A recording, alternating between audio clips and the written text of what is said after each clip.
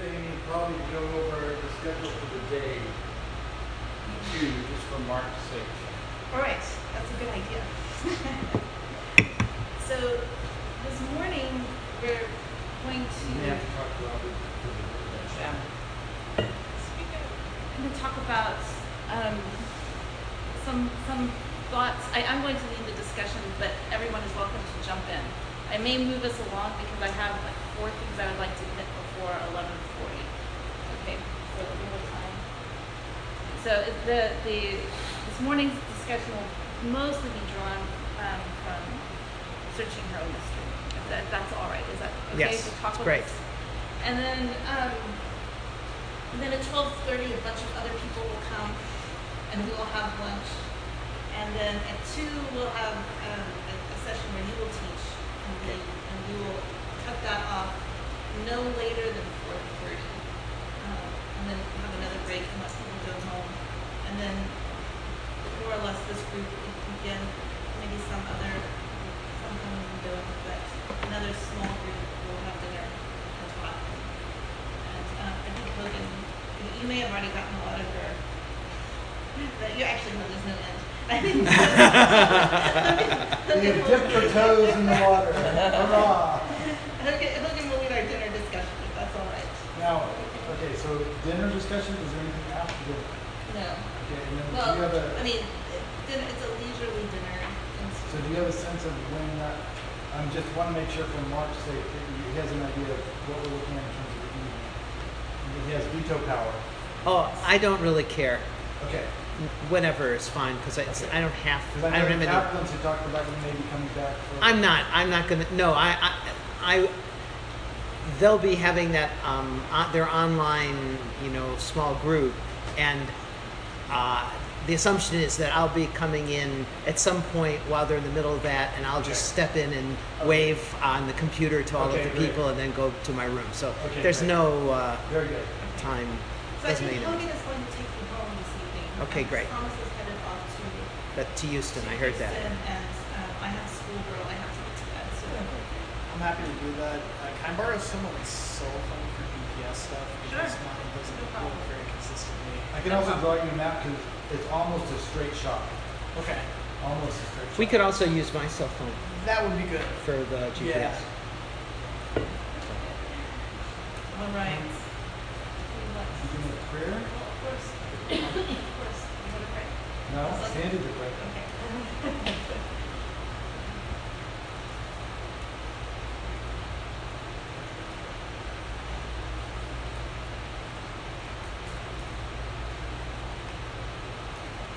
Father, we bless you for your goodness. You are good. The Lord our God is good. Let the nations rejoice. Let Israel rejoice in your goodness. You are a God who does not forget your promises. You are not like a man. We can rejoice in that. I am so happy to be here. We are so happy to have Mark with us and Sam here and Hogan here. We're a little bit astounded at your kindness to us. And we thank you for that. I love the part of John 17 where it says that Jesus wants us to be with him where he is. And I pray that you would lift us up into truths and allow us to be with you where you are. Yes. Lord our God, as friends and as those who share in the wonder and joy, even the trouble coming. Help us to be close to you, Lord. Ground us in truth and anchor us to your promises. To Israel, and thank you for inviting the nations into these great promises. And reveal to us truth. Draw us closer in friendship and prayer. In Jesus' name. Amen. So I'm going to turn off the air conditioner to facilitate conversation. If anyone gets overheated, just let me know and I'll turn it back on. I think it would be nice to not have to shout over it. So I was going to begin with Thomas's favorite verse from Malachi. Then those who feared the Lord spoke to one another. And the Lord gave attention and heard it, and a book of remembrance was written before him for those who fear the Lord and esteem his name. They will be mine, says the Lord of hosts, on the day that I prepare my own possession, and I will spare them as a man spares his own son. And so my prayer, Lord, is that you would take joy in our conversations with you.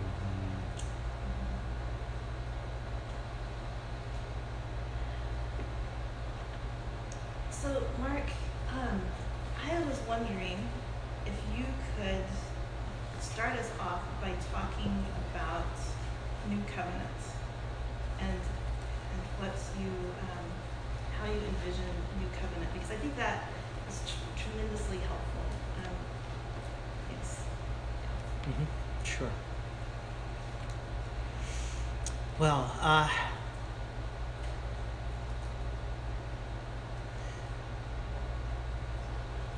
I think that from the Jeremiah text itself, there are a number of things that I think are clear in the text, but are usually not pointed out by Christian interpreters.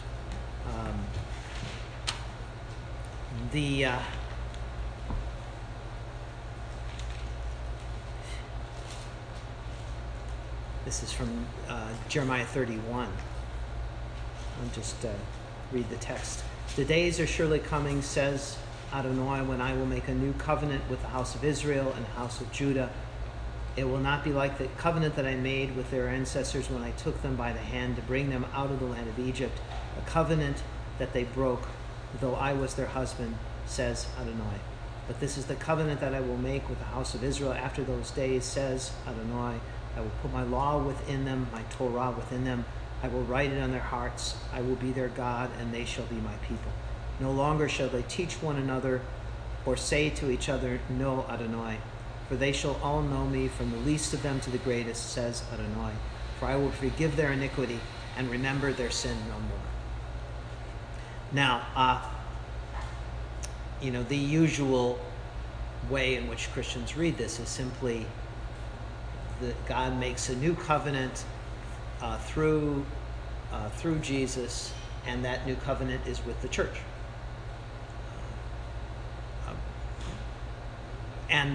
But what one sees in this text is that the new covenant is made with Israel. It is a gift given to Israel. And there's nothing in the text about the church or even about the Goyim, about the Gentiles. It's clear within the developing interpretation and the reality, the way it works out in the life, the death, the resurrection of Yeshua, that of course this is an expanded reality in which the Gentiles are enabled to share in this reality of the new covenant. But the new covenant is fundamentally a gift to Israel, and it's not Israel redefined. It is the flesh and blood descendants of Abraham and Isaac and Jacob, so that's the first point. And the fact that that is integral to the text becomes clearest in the verses that immediately follow, which says, Thus says Adonai, who gives the sun for light by day and the fixed order of the moon and the stars for light by night, who stirs up the sea so that its waves roar. Adonai Tsevaot is his name. If this fixed order were ever to cease from my presence, says Adonai, then also the offspring of Israel would cease to be a nation before me forever. And so the context is this eternal promise that God is making to Israel, and this is clearly the flesh and blood people of Israel. So that the new covenant is something that is given or is promised to Israel, and the first taste of it is given to Israel in the death and the resurrection of Yeshua and the disciples of Yeshua, and particularly in the Last Supper. Now, the second thing about the New Covenant from this text that's often not noticed is just that the Torah that is given to Israel at Sinai is not clearly different from the Torah that's given in the New Covenant. It is what's new, it says in the text, is that Israel has broken the Torah, has broken the covenant, and been unfaithful to the Torah. So that the newness of the New Covenant is that Israel is now going to be enabled, empowered, equipped to actually live out the Torah. And through this whole notion of the Torah being written on the heart that is expressed here is this idea of the Torah actually empowering a way of life. But there's no indication, at least in the text, that it's actually a different Torah. It's simply Torah. The teaching of God given to Israel, so Israel is the same, and the Torah is the same.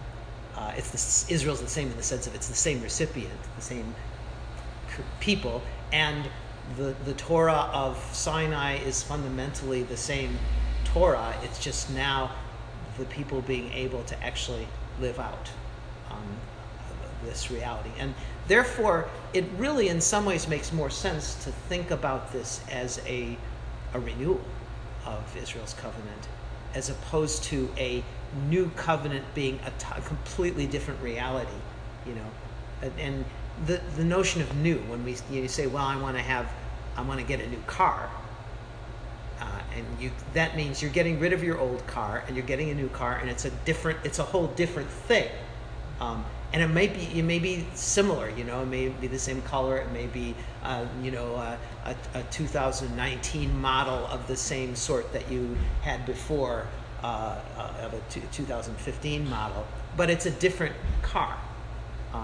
And that's a different sense of new from, say, having, taking your car in and having,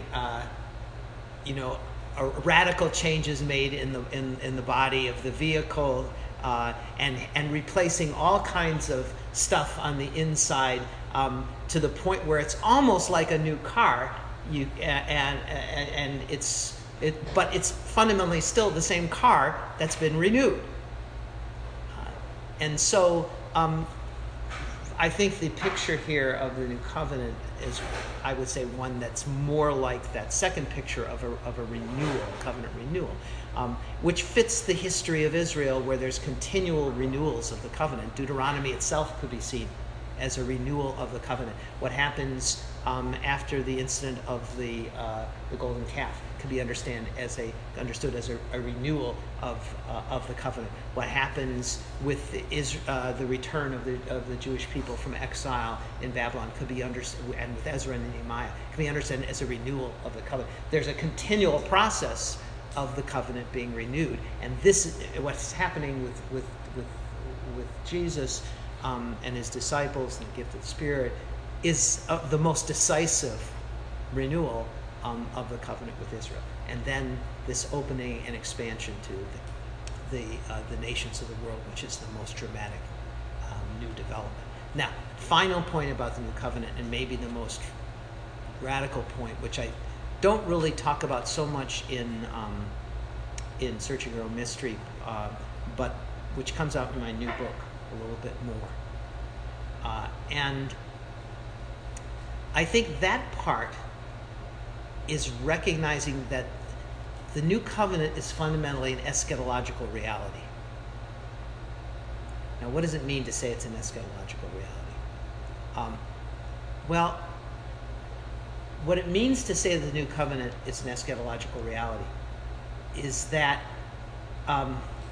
it's a reality which has only partially been realized. It's not a full reality yet on earth. It's a full reality in the person of the resurrected Messiah. But the new covenant, again, it's usually treated by Christians as, okay, Israel had the old covenant. We now simply have the new covenant as it's a possession. It's simply something which is this existing reality at this stage of things. But I think the only way you can take that approach is if you don't take very seriously what Jeremiah 31 is actually saying. You know, just look at it. Say, okay, what the text says is, I will put my law within them, I will write it on their hearts, I will be their God, and they shall be my people. No longer shall they teach one another or say to each other, no Adonai. Are we in the position right now? Is the church been for the last 2,000 years in the position where it's unnecessary to have teaching or exhortation because the knowledge of God is so imbued in every individual who's part of the community that they simply do live out the Torah. It's written on their hearts. They're simply doing it. They're doing it perfectly. You know, is that the reality of the life of the church? For they shall all know me, from the least of them to the greatest, says Adonai. Honestly, can one look at the history of the church? Or can one look even at the reality of the church today and say that there's a noticeable and dramatic improvement in the capacity, in the living out of the reality of the Torah from what existed before, or from what exists, for that sake, among the Jewish people today? If you take this text seriously, you would have to, if the new covenant was simply an existing reality that the church has and that the Jewish people don't have, it should be like day and night. You should just be able to look and say, the Jewish people, they're living in the shadow, the church, it's living in the reality. And that wouldn't be just a kind of spiritual vision or a mystical vision that comes from, say, being in a worship service and being taken to another level. It would simply be a kind of empirical reality. You looked around, you saw how people were living, and one group was living out the Torah in a completely different way than the other ones. So the fact that that's not the case, I understand, is to say the new covenant in its full realization is an eschatological reality that will only be realized with the coming of Yeshua, with the coming of Jesus. It's already a reality because it's already embodied in the person of Jesus himself. He did live it. He did fulfill this in this way. Everything about this text that speaks about the covenant does apply to the life that Yeshua lived and the life that Yeshua continues to live as the one who intercedes for us before the Father. And so it's not that the new covenant is not a reality. That's to say it is eschatological. Our life is eschatological. To say it's eschatological is not to say it's simply the future. It's something that we anticipate now, that we experience now, that touches us now and transforms us now. But it is not a fulfilled reality, a completed reality in this world, on this earth. And now this is also my understanding of the way in the book of Hebrews the new covenant is actually being used. It would take a bit. The old is passing away. Yeah. Instead of the old has passed Exactly. My understanding, like in the book of Hebrews, the number of these points don't ever get noticed, but in the book of Hebrews, when it talks about the structure of the tabernacle was a kind of type or prophetic picture.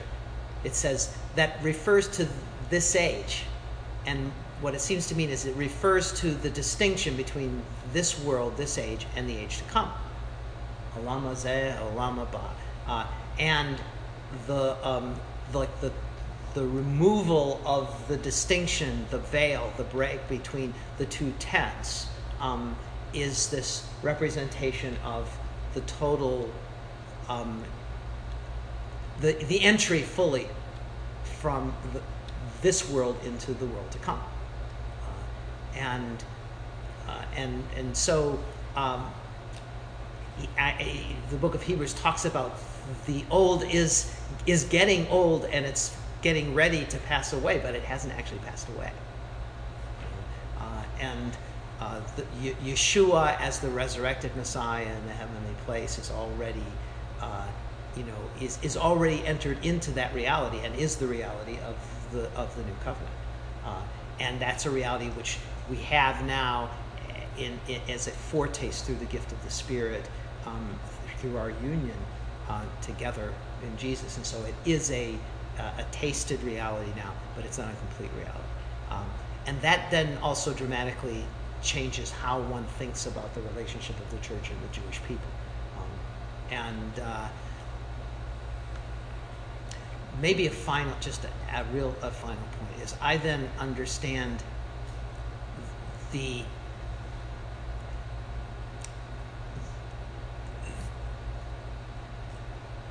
because I understand Jesus is establishing a particular kind of bond with the Jewish people through the incarnation, fundamentally, and then through the resurrection. In my view, it's not like the church enters into this like new stage of reality and the Jewish people simply stay where they were, as if like sometimes we can think about it. The Jewish people live in the old covenant and the church lives in the new covenant. But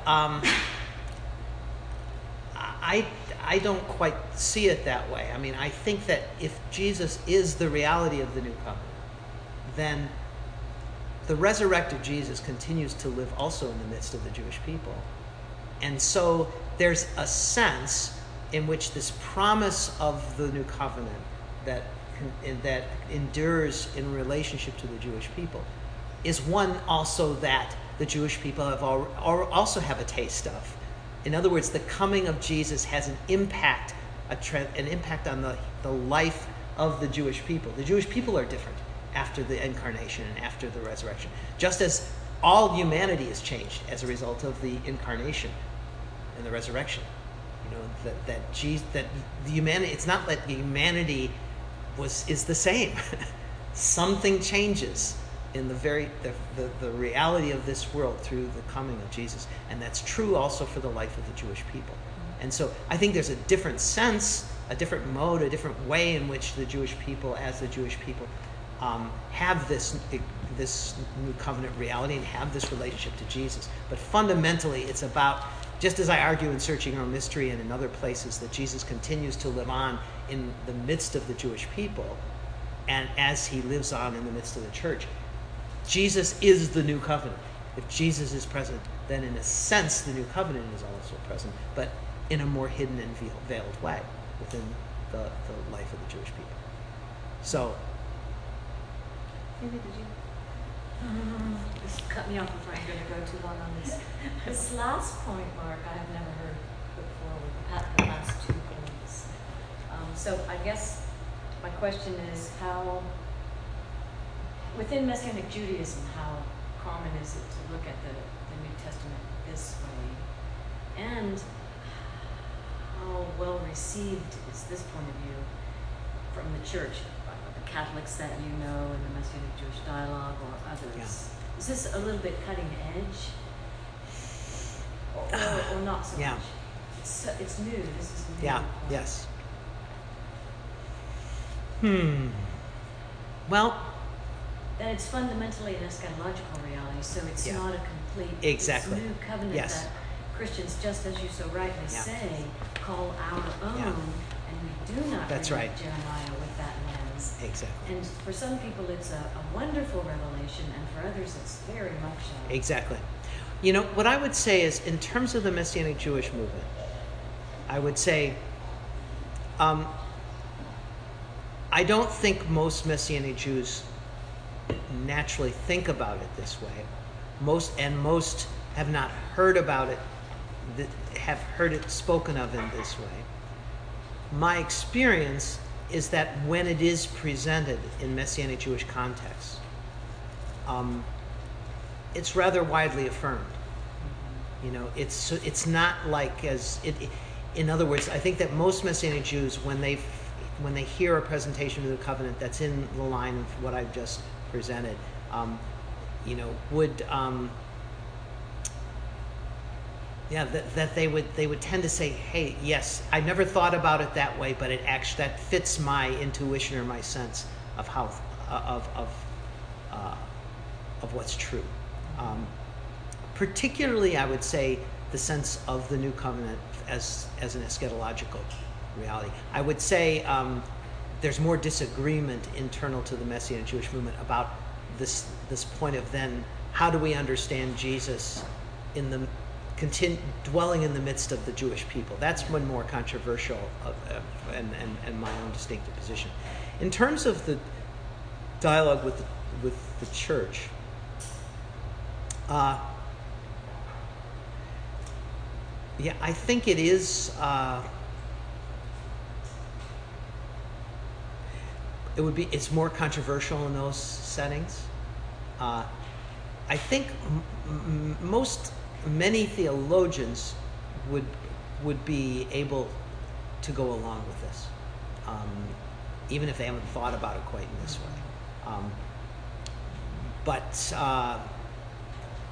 But those who are simply in positions of leadership, I think, would be more resistant. It's sort of threatening, because there's a sense of this is our identity. We have the new covenant, and it becomes again that sense of this almost like a possession, or I don't know. I mean, I don't know what you think, Hogan. You also have a lot of experience in theological. How do you think within the various church settings of this eschatological reading of the eschatological bit doesn't seem the problem to my mind that people would take with it. It's going to be more understanding your conjunction of carnal genealogical Israel as it relates to the eschatological bit, and then kind of moving back the target in such a way that I think that's the bit, but I'm not sure if I'm articulating that very clearly. No, I think that's probably true. It's then how it's the emphasis on, it's putting together the eschatological notion of the new covenant with the earlier points of this is a covenant that's made with Israel, and that is not changed. In Searching on Mystery and in other places, I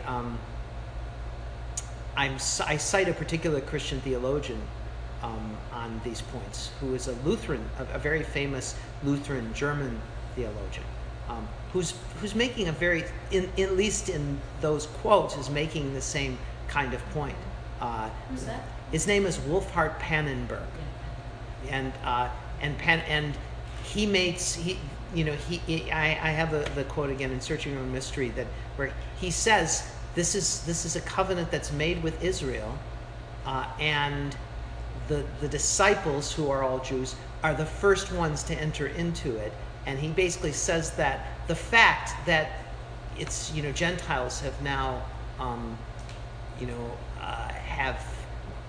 have entered into it as well doesn't change the fact that it's fundamentally a covenant that's made with Israel. And then Pannenberg's whole orientation also, while he doesn't in this quote make it, is very much the kind of eschatological one that I'm trying to make as well.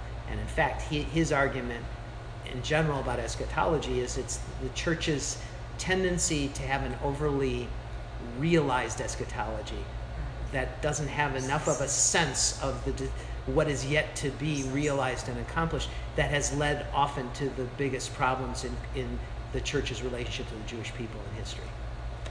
Mariana, just real fast, in reaction, Mariana presented this idea of the new covenant being with Israel in Wittenberg. In her talk. And then also here when she came here. And it definitely caused a stir. It was not a, oh, okay, I get it. It was... Yes. No, I think that's... And some responded very positively, just simply, I've never heard this before, because their heart is open to Israel and they want to know what God knows. It sits well with me, the point that it's eschatological, because in some way I feel like we're called, like Father Peter, to prepare, look into preparing Exactly. the earth for the second coming. Yes. So we more easily receive this longing for what is not yet. Mm-hmm. That's not Yeah. common enough That's among right. my brothers and sisters in, That's the, right. in the church. That's right. It is like a realized deal. Yeah, And that's right. No, I think that's true. And so I think it's putting all of these together that I think it's it's one of the things that's just obvious. It's not the normal way in which Christians think about these things. Okay, so I'm going to kind of, I'm not a theologian. I don't have academic words. But this idea of we have entered this, we have tasted of this new covenant in the person of Jesus, Exactly. but also in the Holy Spirit. Yes. Because my reading of Scripture is that it is the Spirit that enables us to keep Torah, right? And though we may not keep it perfectly, we don't see this widely. We do see renewal in the Spirit. Yes. And I'm not talking about here. I'm not talking about like the charismatic renewal. I'm talking about individual people, Mm-hmm. and I'm talking more like the lives of the saints, or the Holy Spirit Mhm. falls, and the apostles see the Holy Spirit visibly and manifestly fall on Gentiles and say, okay, well, they are part of us. We cannot prevent them Yeah, from being that's right. baptized. I have two directions that this idea is leading me. One is this sense of kind of the interplay between the sacraments and this work of the Holy Spirit. And you talk about baptism in your book and how Jesus really speaks of three different baptisms. There's baptism of water, baptism of the Spirit, and baptism of fire. So there, and his life is kind of continually progressing. And you talk about how for a Jew, baptism is something of a different experience than it is for a Gentile. For a Gentile, baptism is sort of baptism into a spiritual Israel and becoming grafted into these promises, and being born again, being born of the Spirit.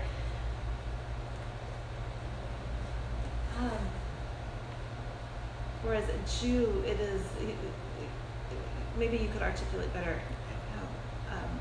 Yes. much of what baptism is for a Jew. And Yes. I'll come back if you don't mind, because I'm going somewhere. Sure. But Yeah. Yes. Well,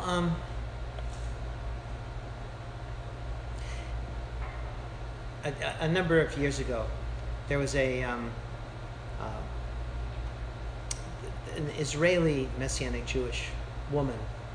She wrote a doctoral dissertation at Hebrew University, and it was I think a department of maybe of anthropology, and it was a study in which she did a lot of interviews with Messianic Jews in Israel, and what she and then I think she may have done some interviews with some Gentile Christians as well, but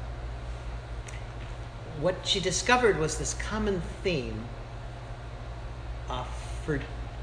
for Jews who had come to faith in Jesus, which was this sense of coming home, this sense of return, of finding themselves, and she was contrasting that with more narratives, the narratives of non-Jews coming into relationship with Jesus, where the most common thing that she encountered was the sense of rupture. The sense of a break with an old way and an entering into this new world.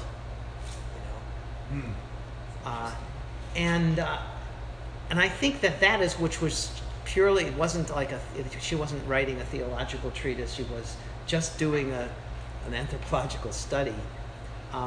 But I thought she was coming across something that was a very deep spiritual truth that I think gets at this notion of baptism.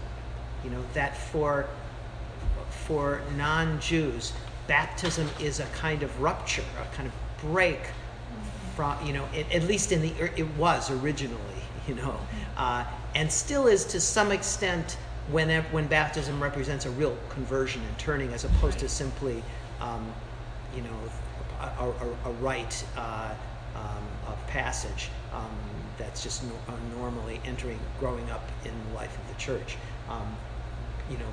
But for those for whom baptism is an actual turning and a repentance and a change, then there is the sense of a break with one world, and this, or like in the early church, the early catechumenate process, the way it always got described as the idea from darkness to light. Well, it's that way in Turkey, where our son is. Yeah. Because. Oh yeah, that'd be another. Sure, in that kind of a setting, But for Jews, even when they haven't been religious Jews, and are not actually they're not returning to something that they had clearly, the experience of this new relationship with Jesus, and therefore the experience of baptism, and the reality of baptism,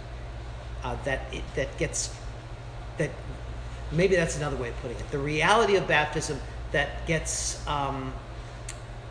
that then on the subjective realm actually gets experienced as such. So something that's both an objective reality and the subjective appropriation of it is one of just not one of rupture. It's one of a kind of discovery of a different of a level of a continuity of this is who I am.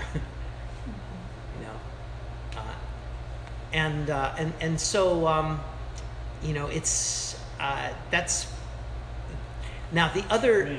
Yeah, go on. Just the metaphor that comes to mind for me is born again. Or would you describe birth as primarily a rupture with a life in the womb? No, that's not how you think of birth. Yeah. And that seems to me kind of what you're saying. Yes. Now the other part of it, and this one I don't think necessarily is always one that does get played out on a subjective realm, because I don't think it is taught very well, and also on the level of people's lived experience is not expressed well. But I think that what baptism and what I present on baptism in Searching Our Own Mystery is the notion of rebirth, of regeneration,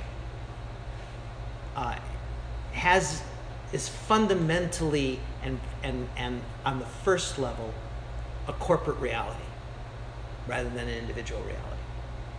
We think of regeneration, rebirth, primarily as an individual reality, and then perhaps secondarily and metaphorically some sort of corporate reality. But we receive the Spirit, we're baptized, we're connected to Jesus. Now we are, as an individual, born again. But the notion of regeneration, like in terms of the one first text that describes this is in Matthew, and it's in the context of Jesus speaking about the 12 apostles sitting on the 12 thrones judging the tribes of Israel. And he says, in the regeneration, meaning in like the regenerated world, ultimately Israel is restored. So the regeneration there is a cosmic corporate reality that's got to do with the national restoration of Israel. And this goes back, of course, to Ezekiel 37, the resurrection of the dry bones. And then what I also, in Searching Our Own Mystery, the other regeneration text that I speak about is the John 3 John 3 passage, in the Nicodemus passage, unless you're born of water and of spirit, you shall not, enter the kingdom of God, see the kingdom of God. But in what I see John chapter 3 and actually John chapter 4, which is Jesus dealing with the Samaritan woman, as passages that have a kind of intertextual relationship to Ezekiel 36 and 37. And so in Ezekiel 36, you have the water and the Spirit, being cleansed, washed with water, and a new heart and a new spirit being given. But again, that's in the context of God's promises to Israel in exile and Israel being brought back into the land, and the Israel being able to live out the Torah. That's the Ezekiel 36 reality. And then the Ezekiel 37 reality of the dry bones is where you then get an image again of a kind of death and resurrection or rebirth. So that rebirth here is the notion of the people having died and being born anew as a whole people. And the two chapters get connected through the same one particular verse that's found in both chapters, which is, I will put my spirit within them.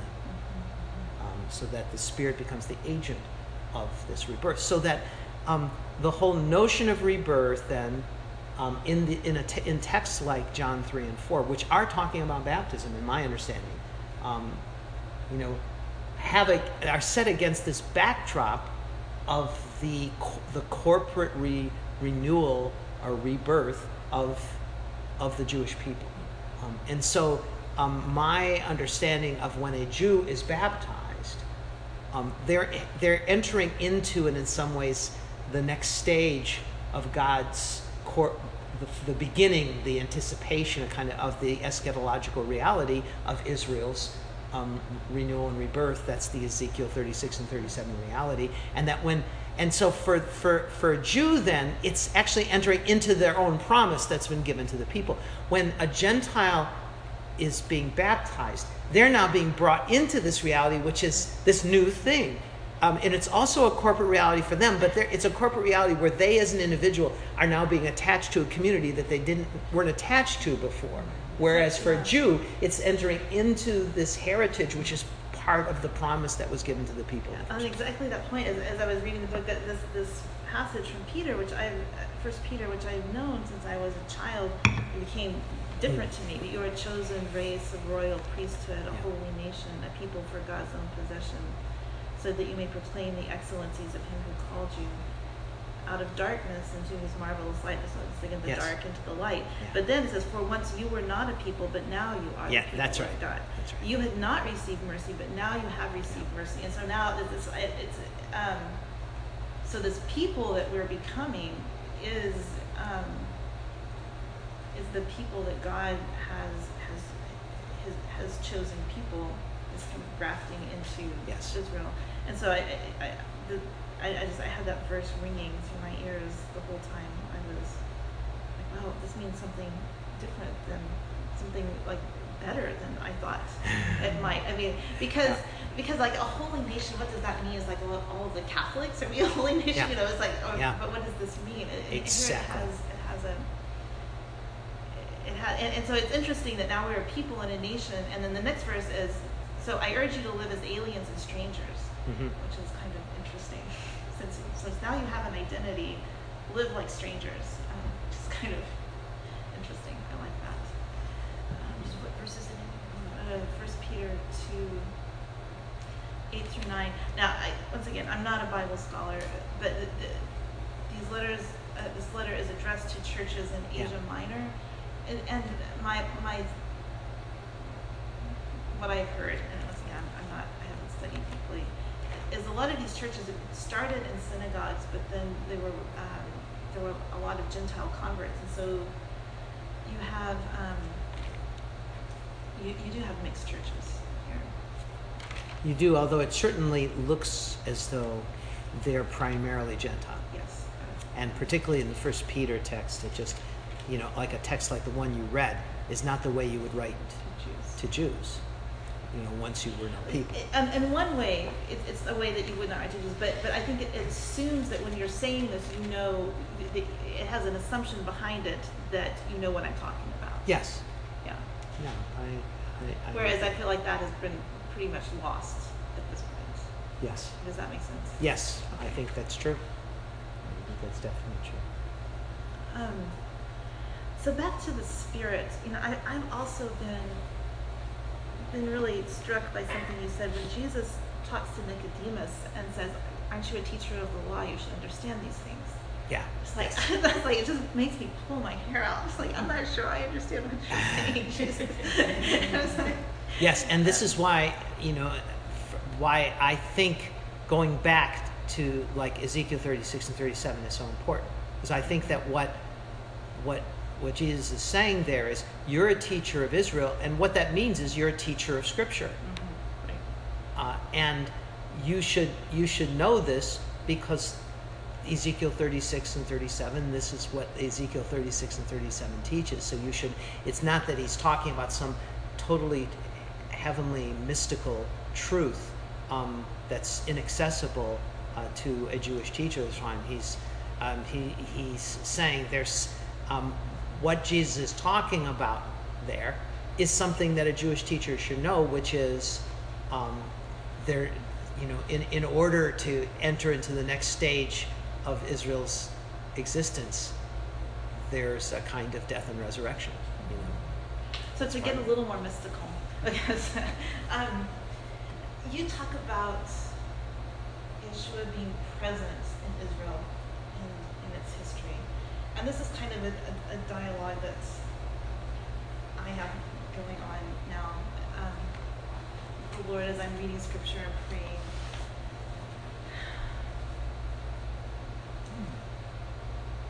and so it seems to me that the prophets in some ways had a foretaste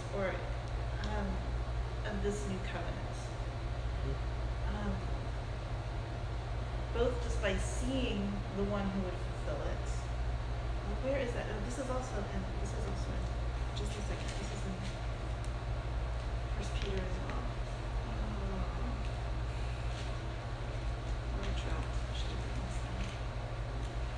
As to the salvation of the prophets, this is verse 10 of chapter 1. As to this salvation, the prophets who prophesied of the grace that would come to you made careful searches and inquiries, seeking to know what person or time the Spirit of Christ within them, as it is the Spirit of Christ within them, was indicating as he predicted the sufferings of Christ and the glories to follow. It was revealed to them that they were not serving themselves but you in these things, which now have been announced to you through those who preach the gospel to you by the Holy Spirit sent from heaven, things into which angels long to look.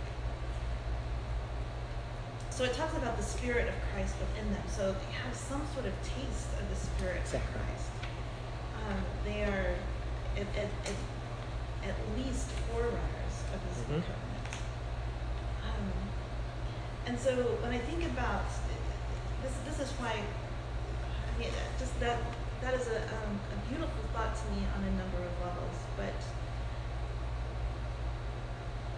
one is when we talk about the church, and this comes up in the creed.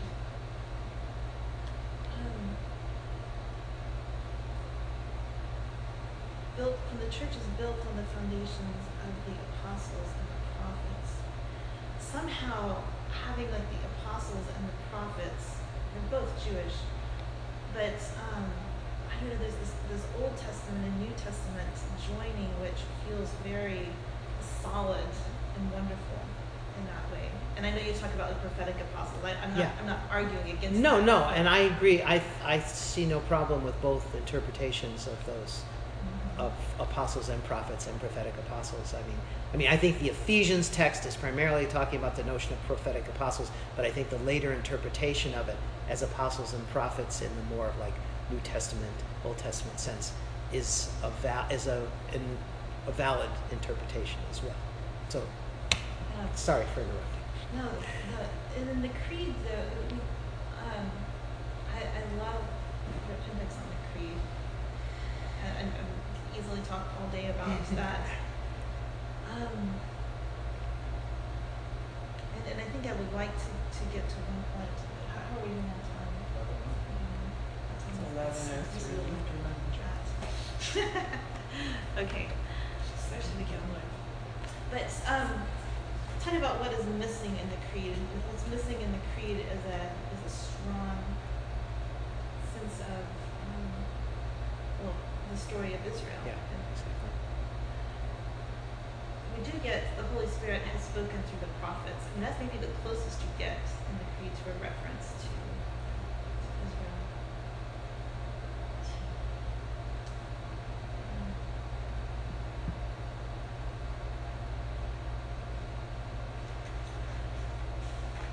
So I have some other questions. I'm trying to decide where we should go.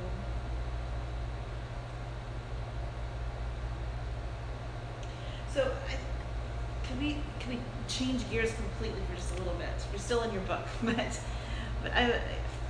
there are several handouts here.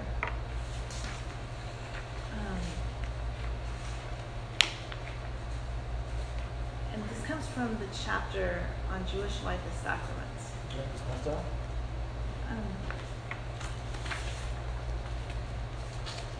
Page number. It's page 160.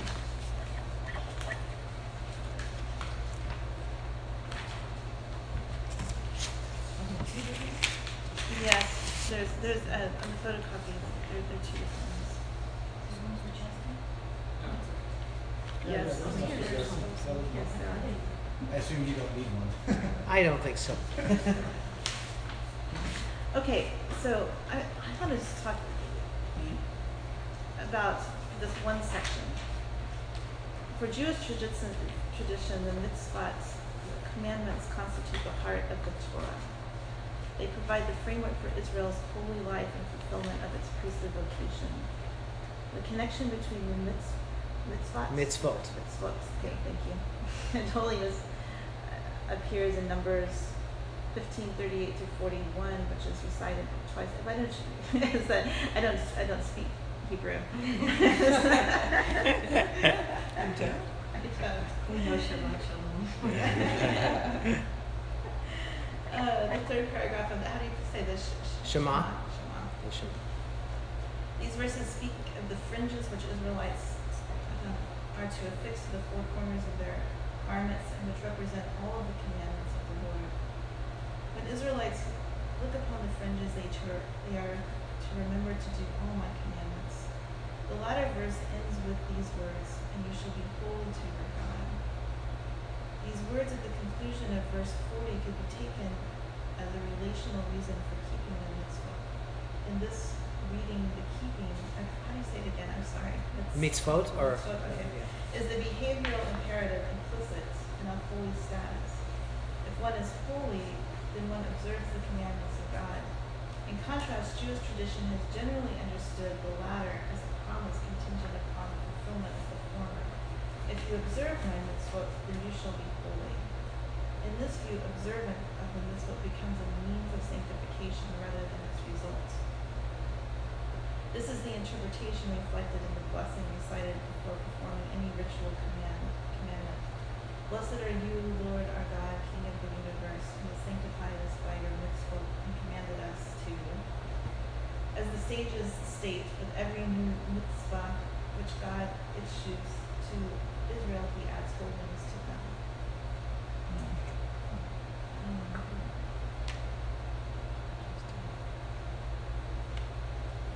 And you can read on there, but that's not required. I want to move down a little bit. Thus, the mitzvot represent the characteristic behavior of God, and to keep them is to imitate God. The sages depict God as one who visits the sick, feeds the hungry, and comforts the mourners. When Israel observes the mitzvah that commands such behavior, they are entering into God's own way of life. I find that very, very beautiful and in keeping with something that I felt, something that I felt the Lord showed me about the parables in the same way. Jesus begins most of his parables, the kingdom of heaven is like. And I used to interpret the parables more or less as little moral lessons, fables with a point, sort of. And I realized, no, this is the kingdom of heaven is like this, and so the king of heaven acts like this too. And so Jesus himself is not exactly, he lives the parables. They apply to him as much as they apply to us, in a sense. And I find this very, very beautiful. But I also, so here I am in this tension of like, okay, I understand that there are things about a Jewish identity, as we call genealogical Israel, which are not appropriate for Gentiles to participate in. But if there are commandments that embody the character of God, it seems that all of us as a Yes. people would do these. Yes. Is that?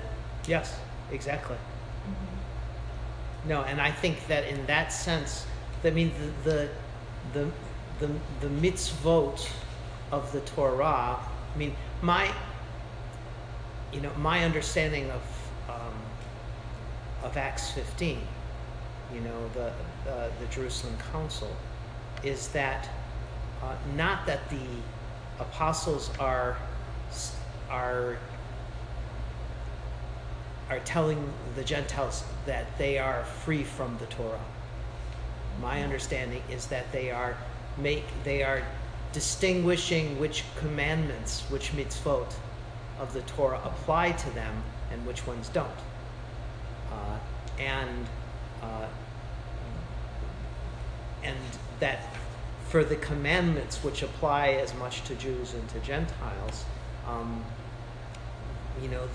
I think again I would see the mitzvot as having this kind of sanctifying character in the life of Gentiles, as in Christians, as much as they do in the life of Jews, and that they when I think in this chapter I talk about it too, but in some ways I think this is like a bridge concept for understanding the sacraments. I mean, in a sense, the sacraments have the same sort of character.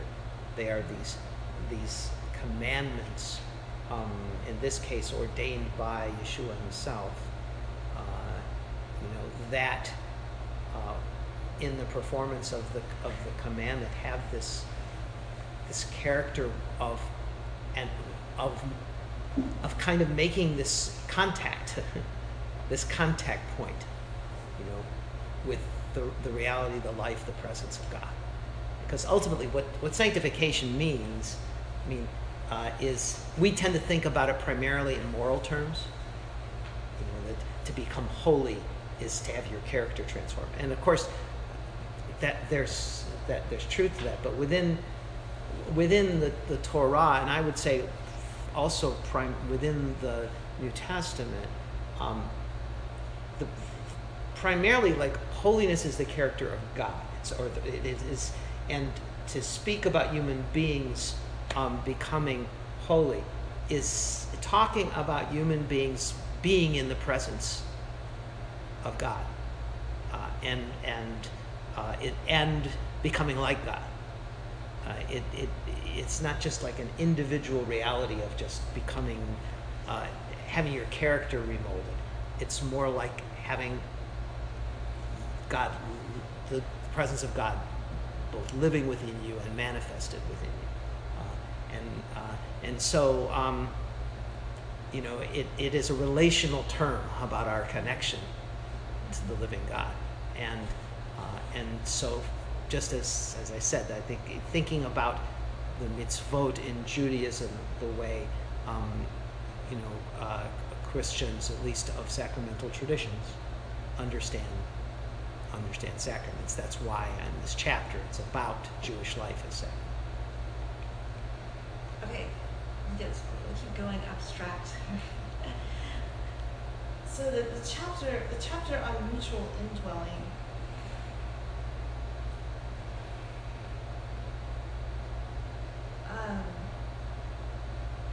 And by this, I maybe want to define that mutual indwelling a little bit. Especially for those who haven't Yes. read the book. Okay. Well, I'm in this chapter. I'm drawing on a technical term from that originated in both Trinitarian and Christological doctrine in the early church.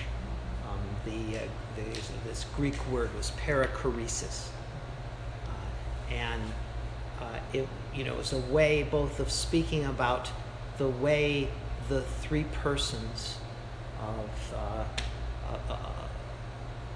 the Godhead dwell within one another, and that we can't conceive of them as these three separate entities that somehow then enter into a relationship with one another, and in the same way, Christologically, the human nature, the divine nature within the person of Yeshua. There's a mutual indwelling of the divinity and the humanity. And so these are, well-known concepts in Trinitarian thought and Christological thought, but they haven't really made their way into ecclesiology and the understanding of the church. And to some extent, there have been attempts in more in the theology of the last 20 or 30 years, like to more broadly think about our relationships with one another within the church as being like the relationships of the Father, relationship of the Father, Son, and in the Trinity, and this is this application of John 17, etc. But what I think is a clearer analog or parallel to the Trinitarian and Christological understanding of mutual indwelling is the understanding that just as there are three persons in the Godhead, just as there are two natures in the one person, Jesus, so there are two facets and expressions of the life of the people of God that are also one. And so this notion of mutual indwelling is a way of trying in Christological thought and Trinitarian thought to grapple with the mysterious sense of multiplicity and unity, of distinction and unity. And so what I'm arguing is that the relationship of the Jewish people and the Church of the Nations, ultimately on a level of the objective reality from God's perspective, is in fact one of the same kind of mutual indwelling, and that sociologically or historically, what we've simply got are these two communities through time. But from a more heavenly perspective, that what you've got are these two realities that are enfolded one within the other. And then within the chapter, I'm saying, well, sometimes through history, it's looked more like a wrestling match. Where when you have two wrestlers, they're entangled. At certain points, you might not be able to tell whose arm it is and whose leg it is and whatever. Their bodies are all kind of, But what they're doing is that they're fighting with one another. But they're still kind of one is enfolded within the other. That's the way, on the level of history, the life of the church and the Jewish people has looked in some ways. But that even that is an expression in a broken, fallen world of this deeper reality, which is supposed to be one more of a loving embrace, rather than perhaps more, again, a vision of husband and wife, as opposed to two wrestlers. You know, and so then when in the chapter I'm trying to argue for then the need to translate that vision into an actual lived reality, you know, so that we move from the wrestling match into the lovers. And so that's what I'm doing with it in the chapter. Thank you. That really that's more than answered my question. Because when I was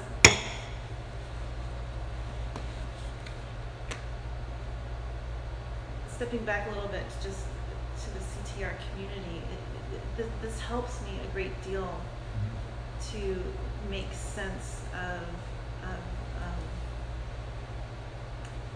what the Lord has called us to do, because we have these different pools. I think probably the first one, thinking back to the point of Louis Dalliere, but the first one that we probably felt was this longing for the return of Jesus. And then after that, the Lord emphasized reconciliation, John 17, we're looking at that. But we realize as we're looking from a Catholic Protestant sort of point of view. But as we look more deeply into John 17 and the whole Last Supper discourse, we realize, whoa, this is not about working out theological differences. This is the type of unity that comes from the Trinity. And so then the contemplation of the Trinity has become, and then it seems like, and out of the blue, like there's this Israel thing. You know, it's like how could they all be? How can they are they related? But this makes sense. This makes a lot of sense, and I really love the very last part of your appendix on. These are all the same one. Yeah, the post-Nicene Christology and the Messianic Jewish perspective. And when I read this, I feel like, I have this greater longing to be in dialogue and to have this shared life with the Jewish perspective, because I feel like this contemplation of the Trinity is so crucial. It's so close to the heart of God. This is what He wants to draw us into. It's who He is, and it somehow it lifts our eyes to His heart and His desire instead of our little systems and our theology.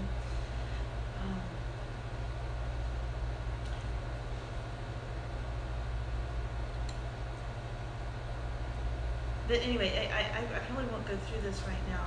I think there's one last thing, but what you're saying is that there is a distinction between the person of the Father and the Son, which,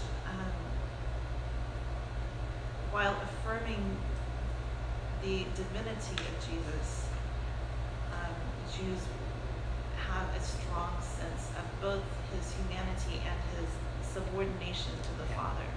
And by the word subordination, there's not a pejorative word, but kind of a source word. Yes.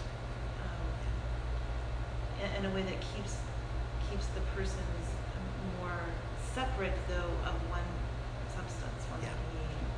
And I think that's the tension that we also feel, and why people's alarms start going up when we talk about an ecclesia of the circumcision and ecclesia, because we can't have two churches. We know we can't have two churches. This can't happen.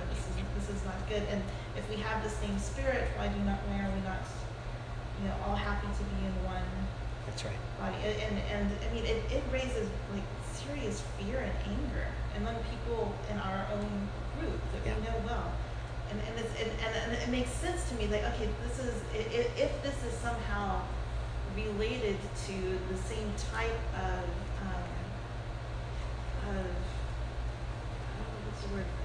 fervor and jealousy that went around the writing of the Nicene Creed, for good reason, because you have these two seemingly paradoxical things you have to marry. that I can understand that there is a lot of reasonable tension around this That's topic. right. Does that make sense? Yeah, very much so. Okay. No, I think it, and I mean, I think in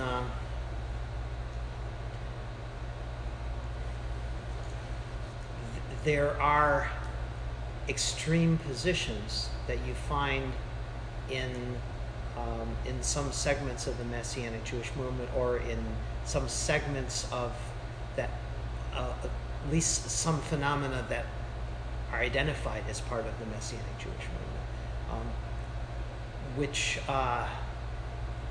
in which you might have an analogy to the wrong kind of subordination within the Trinity.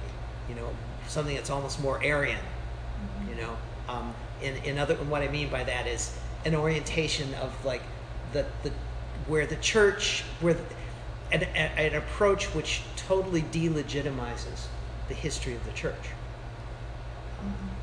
and which basically says the church at an early stage became pagan when it forsook Jewish ways, and the church now needs to repent and come back to Judaism. You know, and that, in my view, is just as much missing the boat as, you know, as an approach that simply denies that there's anything in Judaism that speaks to the life of the church that has to be recaptured. You know, and so I see the one excess as being a kind of Arian approach to the life of the people of God, and the other approach as being one, you know, which is you know, losing the distinctiveness and the order within the life of the Trinity. And it's always the case in Trinitarian theology. These two realities have to be kept together, and I think the same thing is true on the level of ecclesiology of the life of the people of God in terms of the Jewish and the Gentile connection. And so, you know, in terms of even of like the prophets, you know, there's a tension in in the prophets between pictures, eschatological pictures, where the Gentiles in the age to come simply flow towards Jerusalem, and you have this motif which is sometimes called the pilgrimage of the nations, you know, the nations making their way to Jerusalem.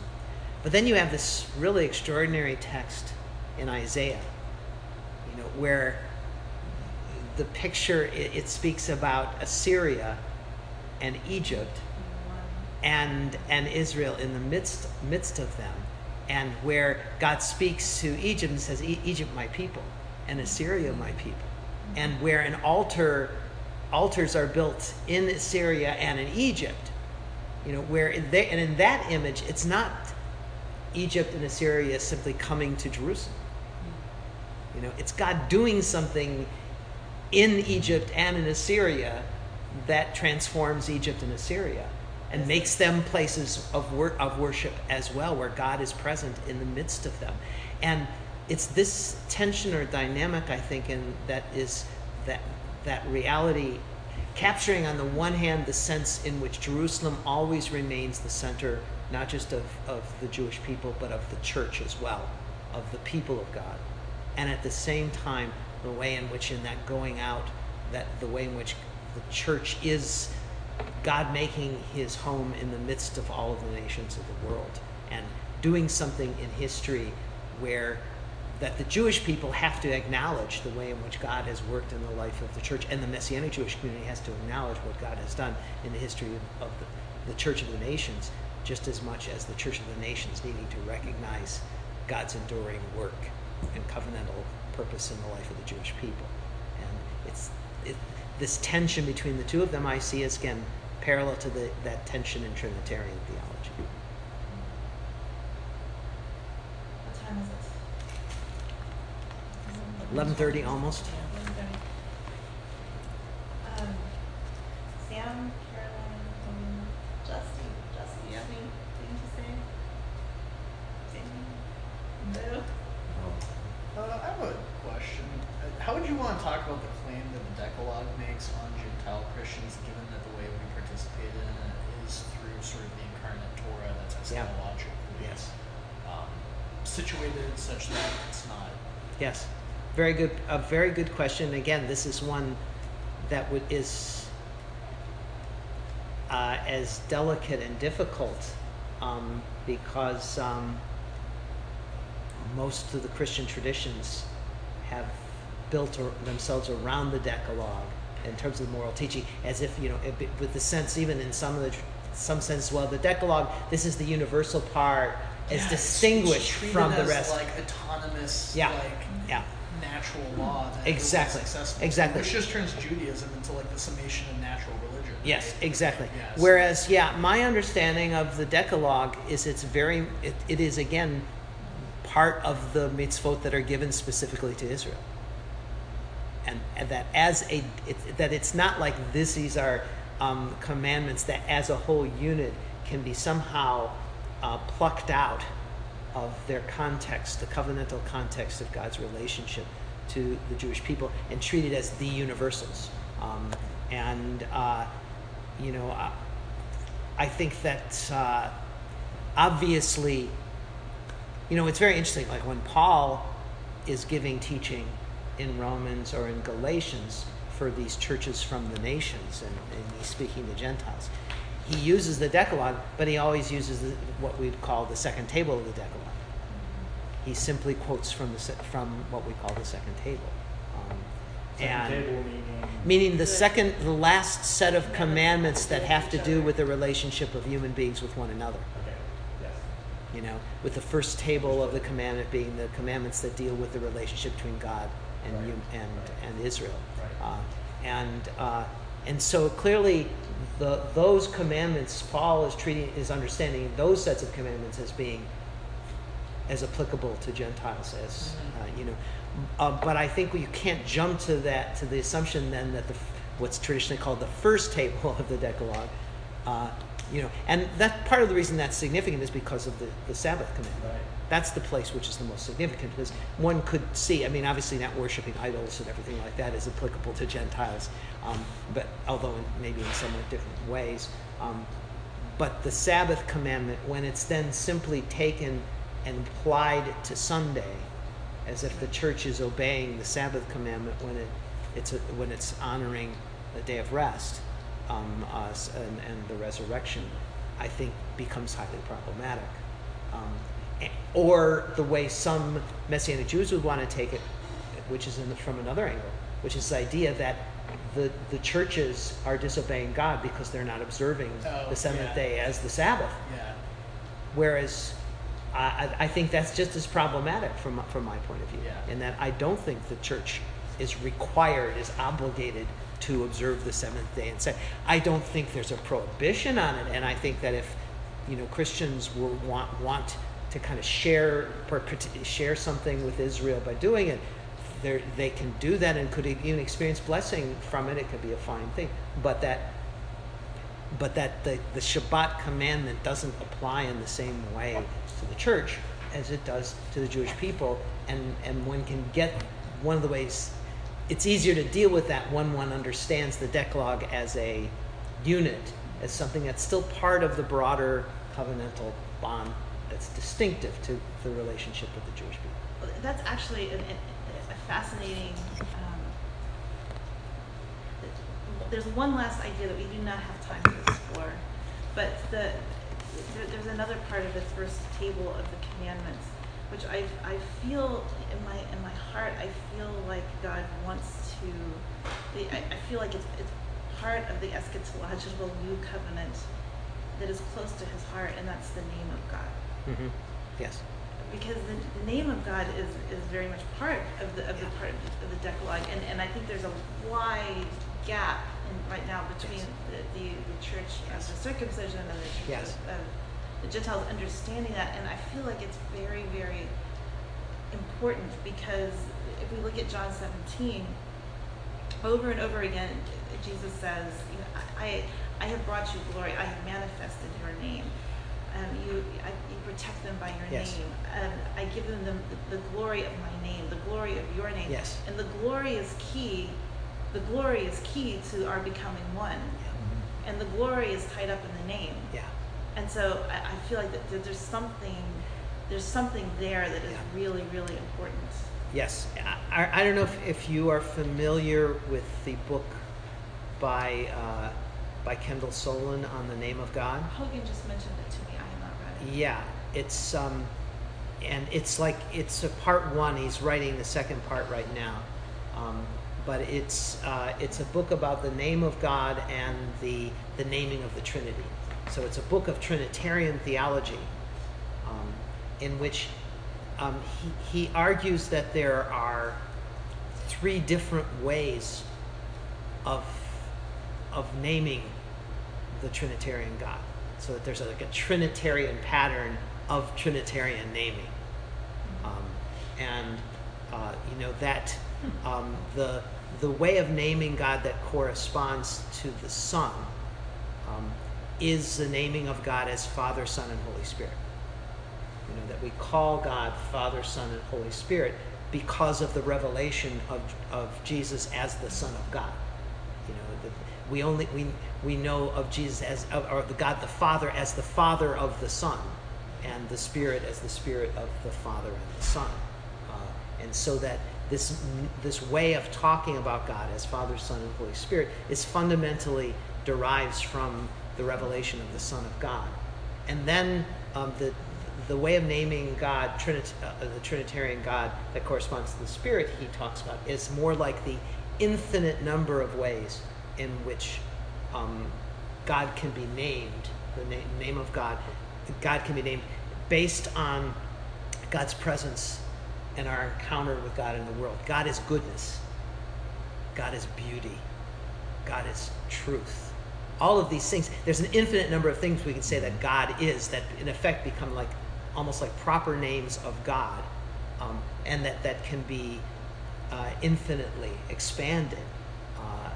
And that is corresponds to the sense of the way the Spirit is present within the world, manifesting himself. But then he basically says the name of the Trinity that corresponds to the Father is the Tetragrammaton, the Yud He Vav He, and that his argument is that this way of naming the Trinity, which is really it's a way. It basically he speaks about it, and this is, I think, a good New Testament way of understanding the name, the Tetragrammaton, which fundamentally belongs to the Father and is bestowed upon the Son and the Spirit, so that the Son and the Spirit also bear the name, the Tetragrammaton, Yud He Vav He, the four-letter name of God, but that it's rooted in fundamentally in the Father. And then he argues that this way of understanding the name of God has been largely lost and obscured in the life of the church. And then he sees that as being connected with the history of supersessionism. And that the recovery of the significance of the name of God is also tied to the recovery of the significance of Israel and the Jewish people. And the eschatological Yes. fulfillments that Yeah. are bringing us to the Yeah. So like Hogan, I would recommend that. Does he talk about the analogy being at all in there? I don't remember. Okay. I don't remember if he does. Cool. All right, we're going to take a little break and return around 11:50 some of us will be in the kitchen. and have prayer, a bridge prayer session. So, Thank you, Mark. yes. Thank you, Amy, for Yes, that's framing right. our discussion. That's right. It took a lot of work for you to come up with the questions. I just read your book. That's what I mean. This is not easy going. The thing that struck me when you were talking about mutual indwelling is that phrase, searching your own mystery, is very related Yes, to that. that's right. Very related to that. Precisely. It's this idea that the church doesn't look outwards to encounter the Jewish people. That it encounters the Jew, and what I also am arguing fundamentally is the mutual indwelling is caused through Jesus, because of Jesus dwelling in the church as well as dwelling in the Jewish people. That's why you have this reality of the Jewish people and the church dwelling in one another, because they both also dwell in Jesus. So